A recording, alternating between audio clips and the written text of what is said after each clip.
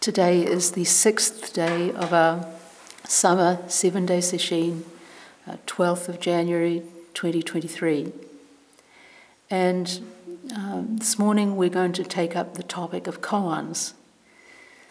Most of you are working on a koan, and we've had 5 days of not much talking about them because Master Bankei, as far as can be ascertained, didn't use them and didn't actually think all that highly of them. He'd call them old stories.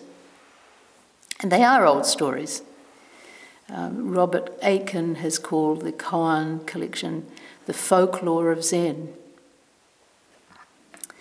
Another way of looking at them would be as what Maya Angelou calls deep talk.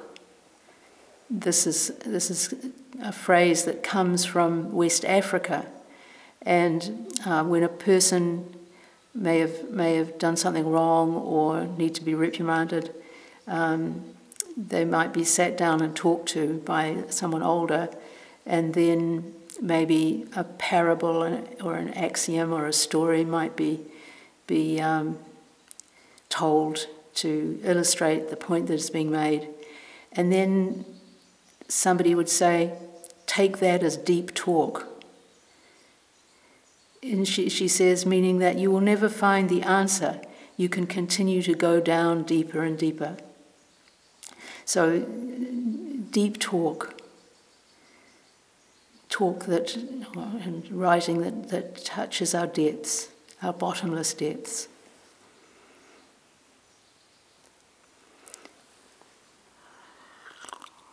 This isn't going to be some kind of exhaustive review, but more just touching on some aspects of koans. We'll look a little bit at their purpose, also how they work, and why Master Hakuin might call them vile. But before we start, I'll share with you a poem which was the prompt for this talk.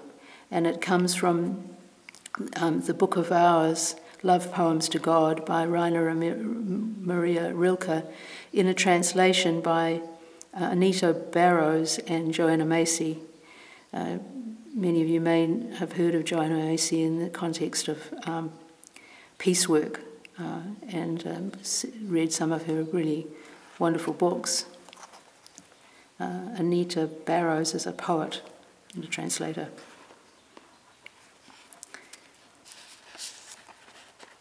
And this is the short poem. I live my life in widening circles that reach out across the world. I may not complete this one, but I give myself to it. I circle around God, around the primordial tower. I've been circling for thousands of years, and I still don't know. Am I a falcon, a storm, or a great song? This poem really struck me when I reread it earlier in the week. Rilke is talking about his own, you could say, his own life, his own spiritual life, but he could just as well have been talking about koan practice. He says, I may not complete this last one, meaning circles that reach across the world, but I give myself to it. The notion that there could be things that we do in life that we won't complete, we won't finish this time around, and yet they're still worth doing. I circle around God, around the primordial tower. I've been circling for thousands of years, and I still don't know. Am I a falcon, a storm, or a great song? Again, this sense of there being deep talk, questions that we've been asking ourselves as human beings for thousands of years.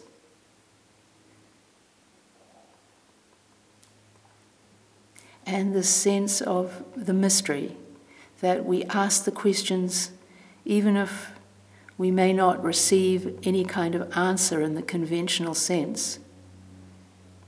I still don't know. Am I a falcon, a storm, or a great song? So it's the kind of background to our talk, and we may come back to that at the end of this time.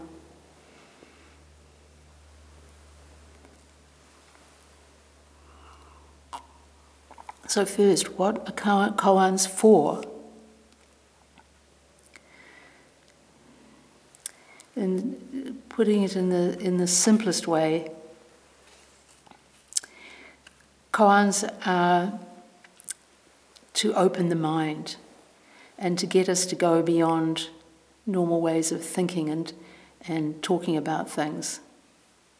Really to free us from our fixed ideas about ourselves and our preoccupation with the self. The self with a small s.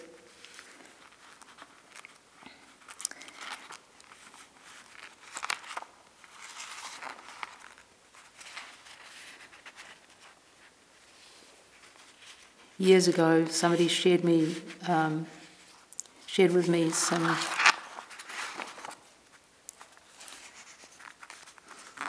an excerpt of a talk by John Sherman, who is a teacher in the tradition of Ramana Maharshi, and the central practice they do is, who am I? So very akin to what is this? And he's talking about this question can address in the sense of our soul, our false beliefs about who we are. He says this: we go through life with this deeply held, absolutely invisible, unconscious, unseeable, false conviction that I am the story of me. Where I was born, who my parents were, what my background is, what I have wanted, what I have failed to want, what I should want, what I shouldn't want, what I have been, what I should be, what I shouldn't be, what I think, what I do, what I don't think, what I don't do, what I want, what I want, what I want, who I'm married to, who I'm not married to, what I love, what I despise, what I have learned, what I have forgotten, my worthlessness, my worthiness. It goes on. If I can find the other page. I think that's probably enough anyway, you get the idea. All of this stuff,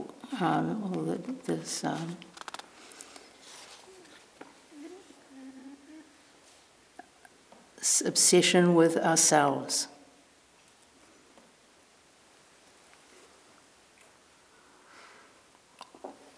And the koan can act as a circuit breaker to all of this.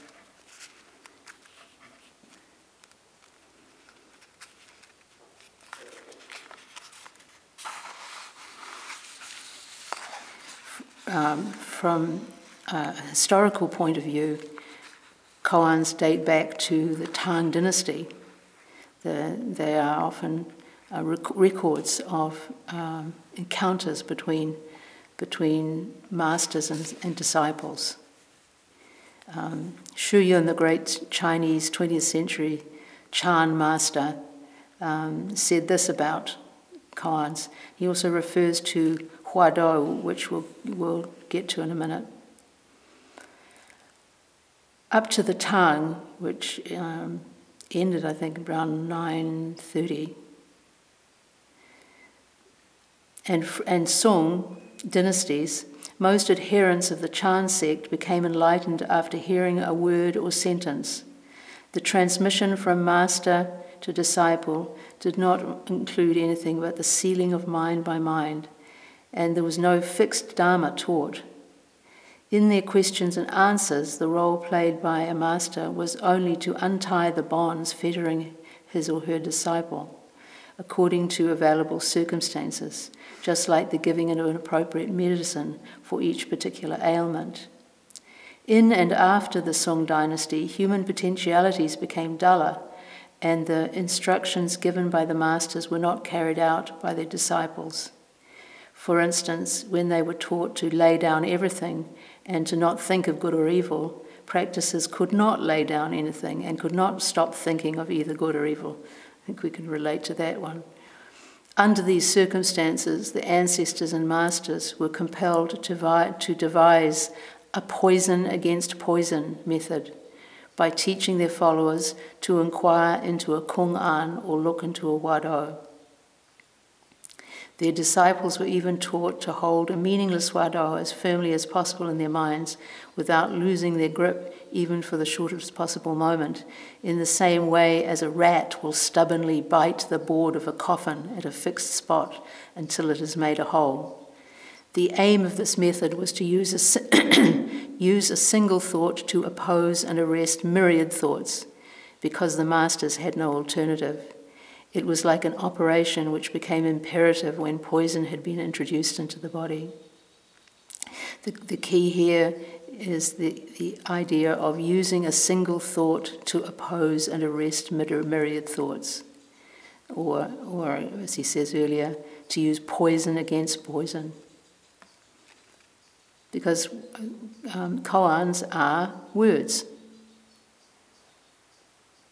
In Japan, if you're in a zendo where a lot of people were working on mu, then sometimes the teacher might go around the zendo saying, "Tada muji, tada muji." I heard this from my teacher, Roshi Bodhin, that this is what Tangen Roshi used to do at Bukokuji when he was there. Tada muji means just the word mu. Just the word mu. Using it like Manjushri's sword to lop off whatever arises in the mind.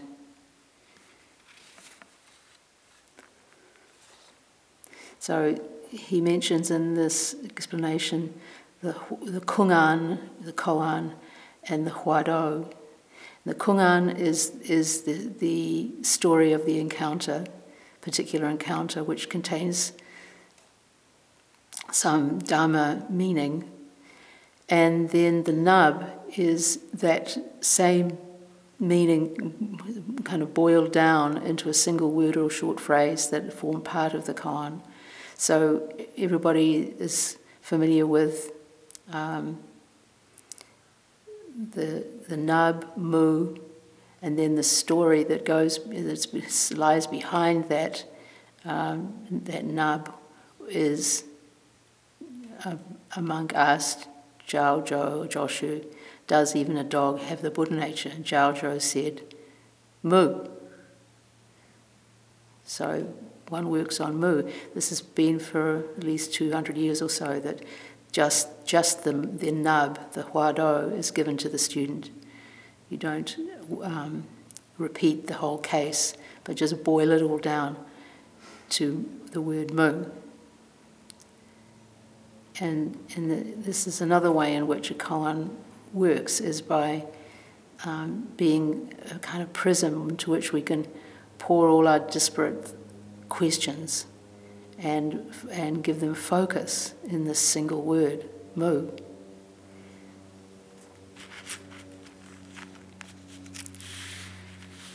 People may be less familiar with the background, the huado that exists behind the koan. What is this, or what?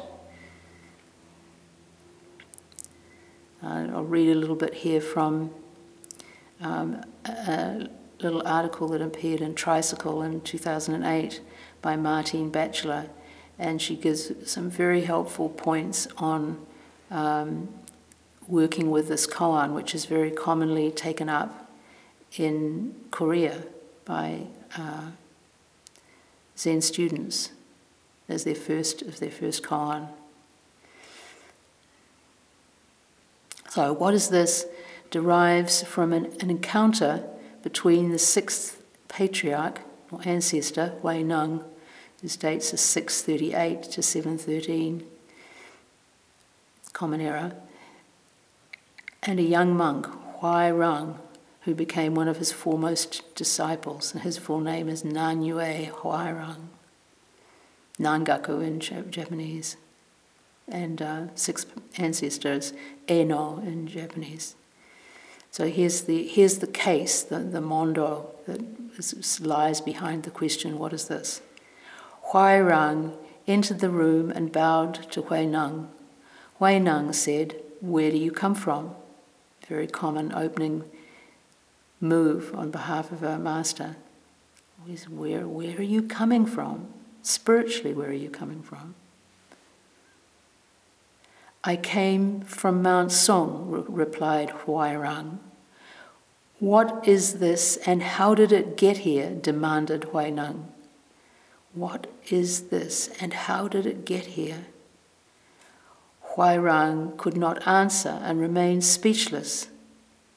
He practiced for many years until he understood. Elsewhere it says that he sat with this for 8 years. And you can imagine not just doing an occasional sesshin, but intensive monastic practice for 8 years. He went to see Hui Neng to tell him about his breakthrough. Hui Neng asked, "What is this?" Huairang replied, "To say it is a thing misses the mark, but still it can be cultivated." So this is the koan, and the question that comes out of what is this is the central point, the Hua-do. Hua is pretty much the same, I think, pronunciation in both Korean and Chinese. She says a little more, which I think is a very helpful guidance for people working on what is this. The practice is very simple. Whether you are walking, standing, sitting, or lying down, you ask repeatedly, "What is this? What is this?" You have to be careful not to slip into intellectual inquiry, for you are not looking for an intellectual answer. You are turning the light of inquiry back onto yourself and your whole experience in this moment. That's a very key point. Say it again. You are turning the light of inquiry back onto yourself and your whole experience in this moment. And doing this as continuously as you can. What is this thought? You're not asking what is this thought, sound, sensation, or external object. If you need to put it in a meaningful context, you are asking, what is it that is hearing, feeling, thinking? You're not asking what is the taste of the tea or the tea itself. You are asking, what is it that tastes the tea? What is it even before you taste the tea? And it may be a revelation to us, working on this, just to realize, perhaps for the first time, that everything we do, everything we experience, has a mental component. We are never, ever experiencing the world separate from our own mind. How could we? The mind is the experiencer.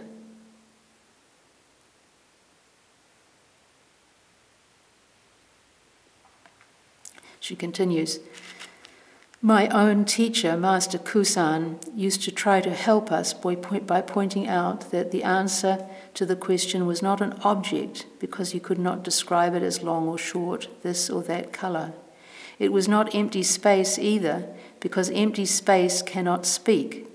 It was not the Buddha because we had not yet awakened to our Buddha nature. It was not the master of the body, the source of consciousness, or any other designation, because those were mere words and not the actual experience. So you are left with questioning. You ask, what is this, because you do not know." We ask, what is this, because we do not know.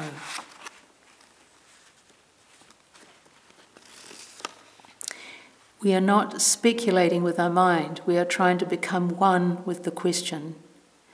The most important part of the question is not the meaning of the words themselves, but the question mark. We are asking unconditionally, what is this? Without looking for an answer, without expecting an answer. We are questioning for questioning's sake. This is a practice of questioning, not of answering. We are trying to develop a sensation of openness, of wonderment. As we throw out the question, what is this? We are opening ourselves to the moment. There is no place we can rest. We are letting go of our need for knowledge and security, and our body and mind themselves become a question.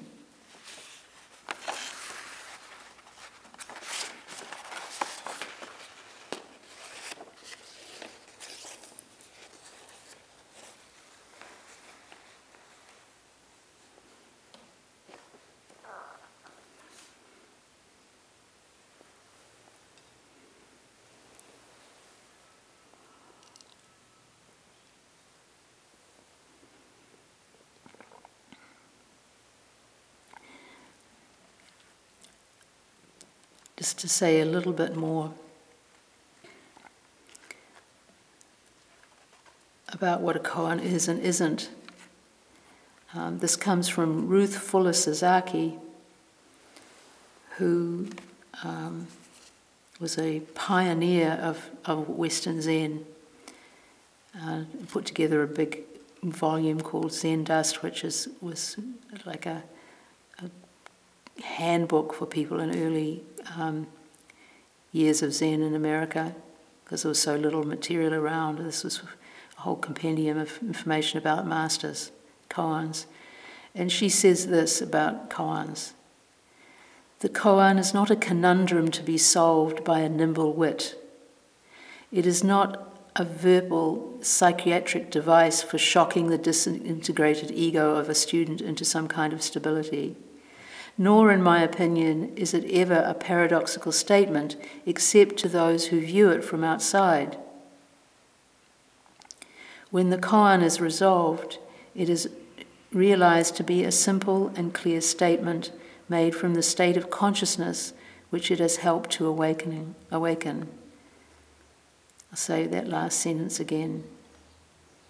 When the koan is resolved, it is realized to be a simple and clear statement made from the state of consciousness which it has helped to awaken. Stephen Batchelor said of koans that they are not merely a means to an end of awakening, but partake in the nature of that end. He says the practice of meditation is to allow mystery to shine through, to acquaint ourselves both slowly and abruptly with what is our origin and culmination. Meditation and mystery are inseparable.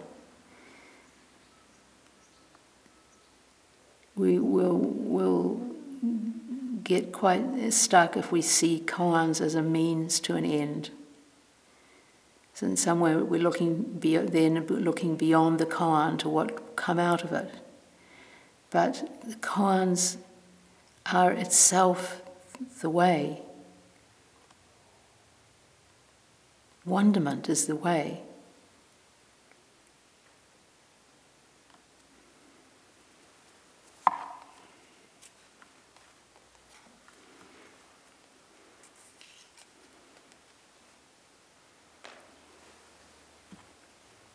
Another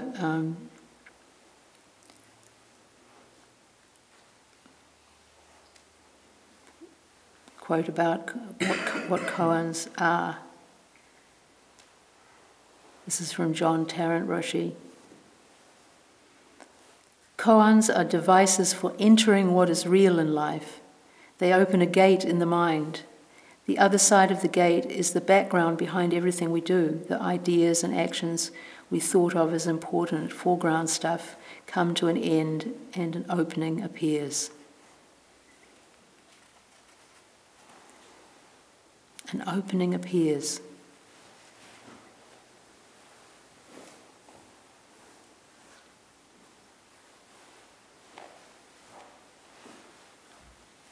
And now a little bit about how koans work.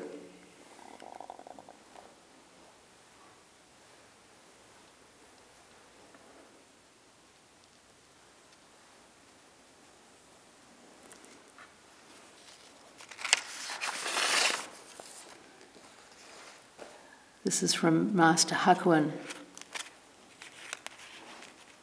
who completely overhauled and revived the koan curriculum in Japanese Rinzai Zen. He says, this is the analogy that he sets up first, a person may not be ruined because he commits a single wrong act, but if he persists in wrongdoing, then eventually he will bring about his own downfall, whether he likes it or not. When that time comes, he will not be able to prevent it, even if he goes to all the gods of heaven and earth and begs with tears in his eyes for their help.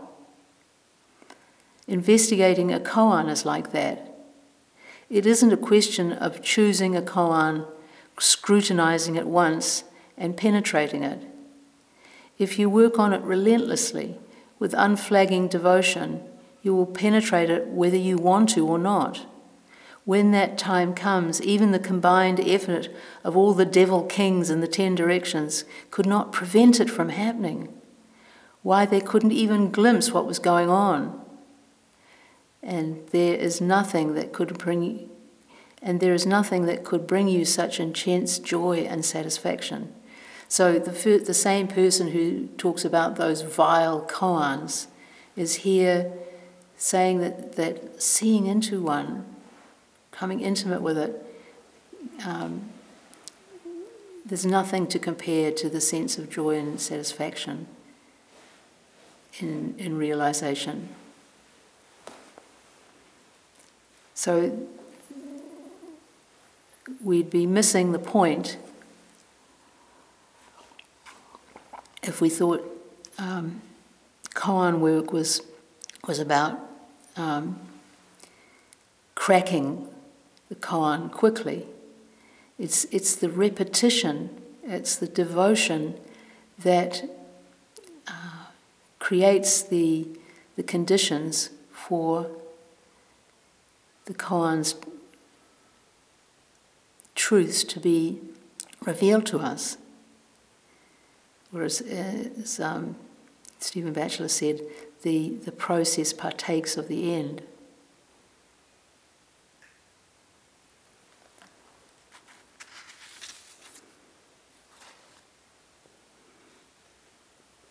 So in working on a koan, we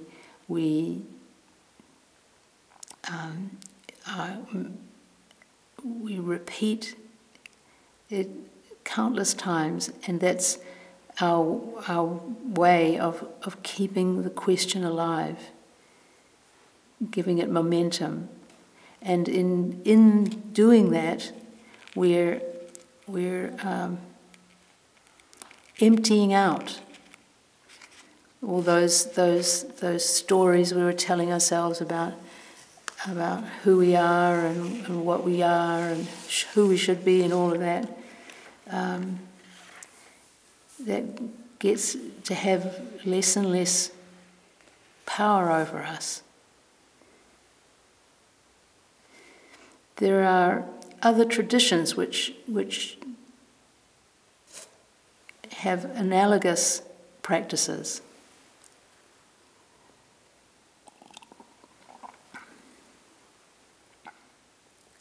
There's various things in Christianity and in Orthodox Christianity. There's the way of the pilgrim, which is repeating a prayer until it's filling one's whole being. And in the Sufi tradition, there's something called the broom of no.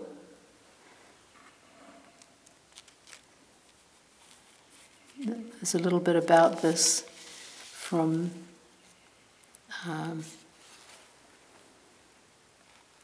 as a preface to a story from Rumi, the broom of no. And interesting, the word no here.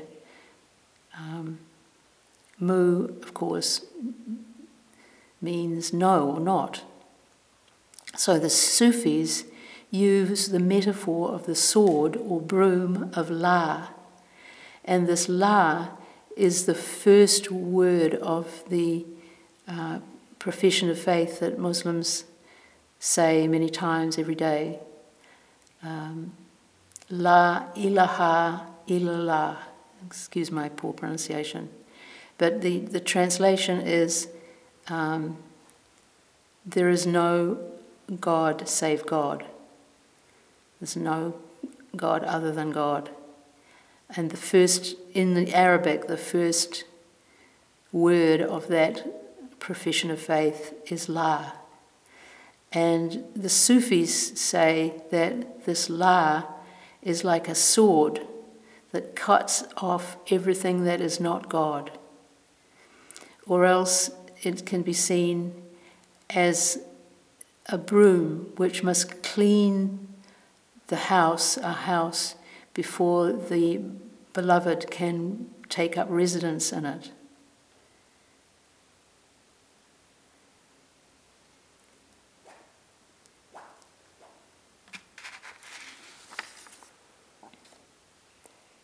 So a very big part of koan practices is emptying out, forgetting the self.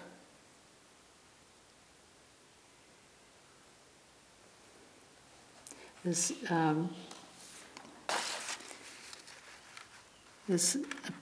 piece of a Rumi poem here about this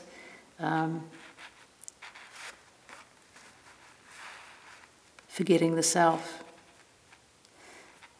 And people have probably heard this before. It's around in many different forms. A man knocked at the door of his beloved. "Who are you, trusted one?" thus asked the friend. He answered, "I." The friend said, "Go away. There is no place for people raw and crude here." What then could cook the raw and rescue him but separation's fire and exile's flame? The poor man went to travel a whole year and burned in separation from his friend. And he matured, was cooked and burnt, returned and carefully approached the friend's abode. He walked around it now in cautious fear, lest from his lips unfitting words appear. His friend called out, "Who is at my door?" The answer, "You, dear, you are at the door." He said, "Come in, now that you are all I. There is no room in this house for two eyes." This exile that's in this story, where the lover is rejected by the beloved and has to go into exile. Sometimes working on a koan can feel like that. We can feel alienated even. But that exile is the cooking that is required before there can be this union in Sufi terms, union of the lover and the beloved. He says there's no room in this house for two eyes. He's talking here about the eye that the baby Buddha was talking about when he said, "Above the heavens, below the heavens, I alone am the honoured one." That kind of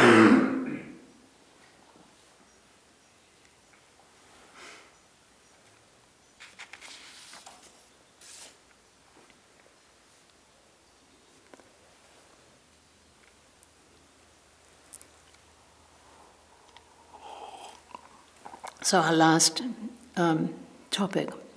Why did Master Hakuin talk about those vile koans, even when he was at the same time talking about the joy and satisfaction from seeing into a koan?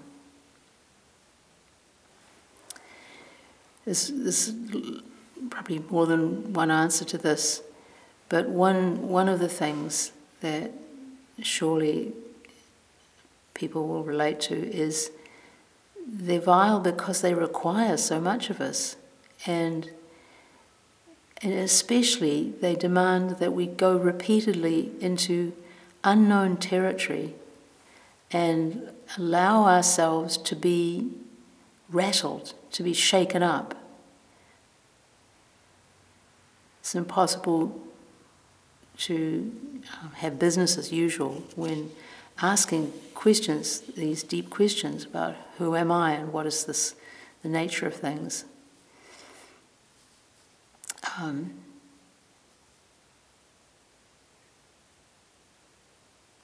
There's a writer, Greg Lavoie, I can't remember the name of the book that he wrote, but in it he mentions the work of Ilya Prigogine, who was a chemist who researched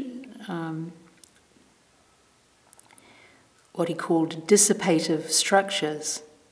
And one of his theories or propositions was that friction is a fundamental property of nature and nothing grows without it. He says, it is precisely the quality of fragility, the capacity for being shaken up, that is paradoxically the key to growth. Any structure, whether or not molecular, chemical, physical, social, or psychological, that is insulated from disturbance is also protected from change. So it's uncomfortable in koan work because we're being called upon to kind of strip off our insulation.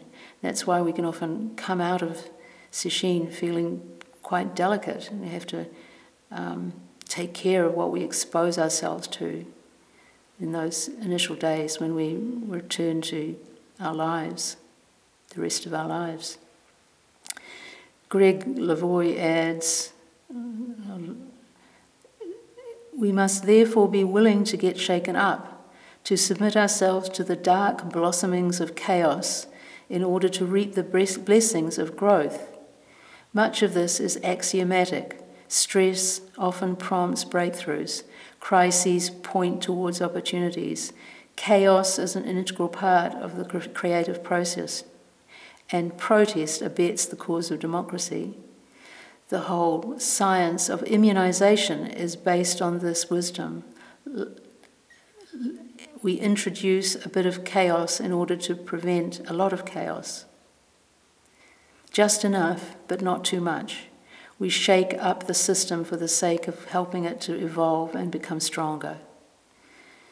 So we can understand koans like this, while also recognizing that, like much medicine, it can be pretty bitter.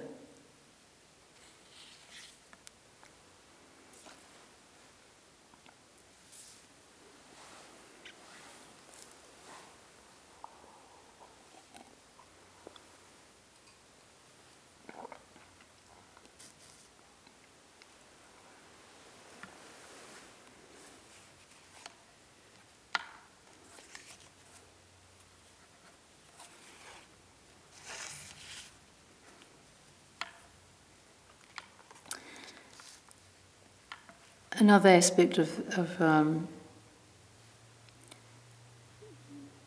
the unpleasant nature of koans is, and we've touched this a little bit, that they're bottomless. There's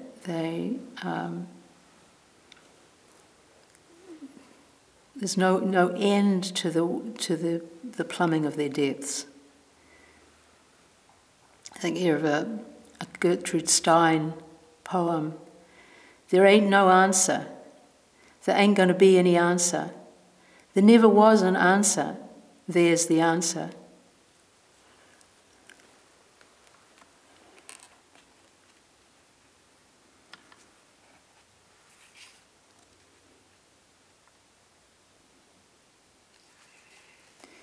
So we struggle, we enter into not knowing, and what we reveal is a deeper not knowing.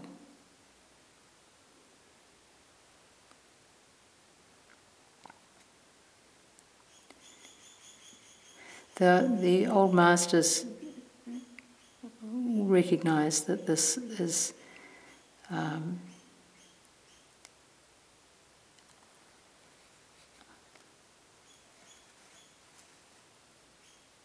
challenging, to say the least. One master, Shuedo, Sicho in Japanese, said, "How many times have I gone down for you into the blue dragon's cave?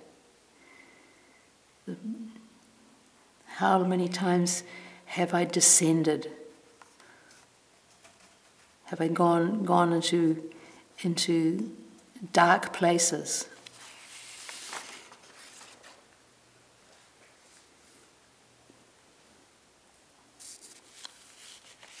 John Tarrant has written a whole book about this called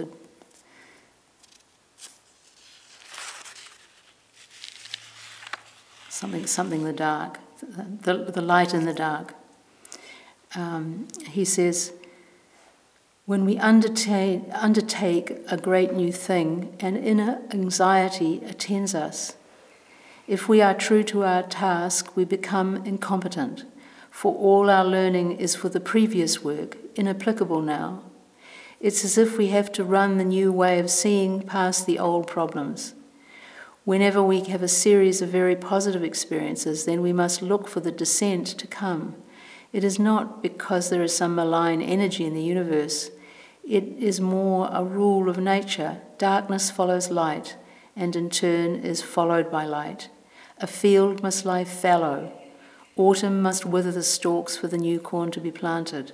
Something in us must die before the new way can permeate our lives. A composer and musician described his experiences like this. Whenever I am composing a new piece, it is the same. I have to go through the agony of not being able to do it.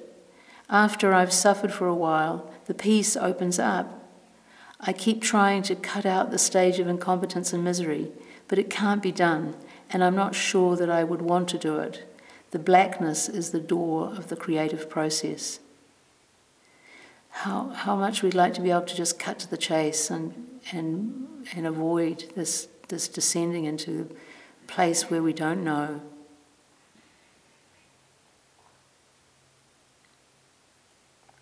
In inner development, this is an infallible law. We regress, breaking down the old rules before we take the next step. In any creative process, we have to go down into the darkness before we can rise up. When we are humble, we don't claim or want to be other than we are. We enter our pain as the door to the next landing of the stair.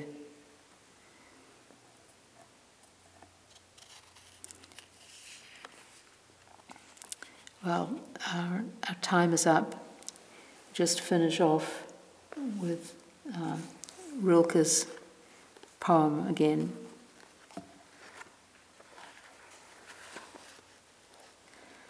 I live my life in widening circles that reach out across the world. I may not complete this last one, but I give myself to it. I circle around God, around the primordial tower. I've been circling for thousands of years, and still I don't know. Am I a falcon, a storm, or a great song? We'll stop here and recite the 4 vows.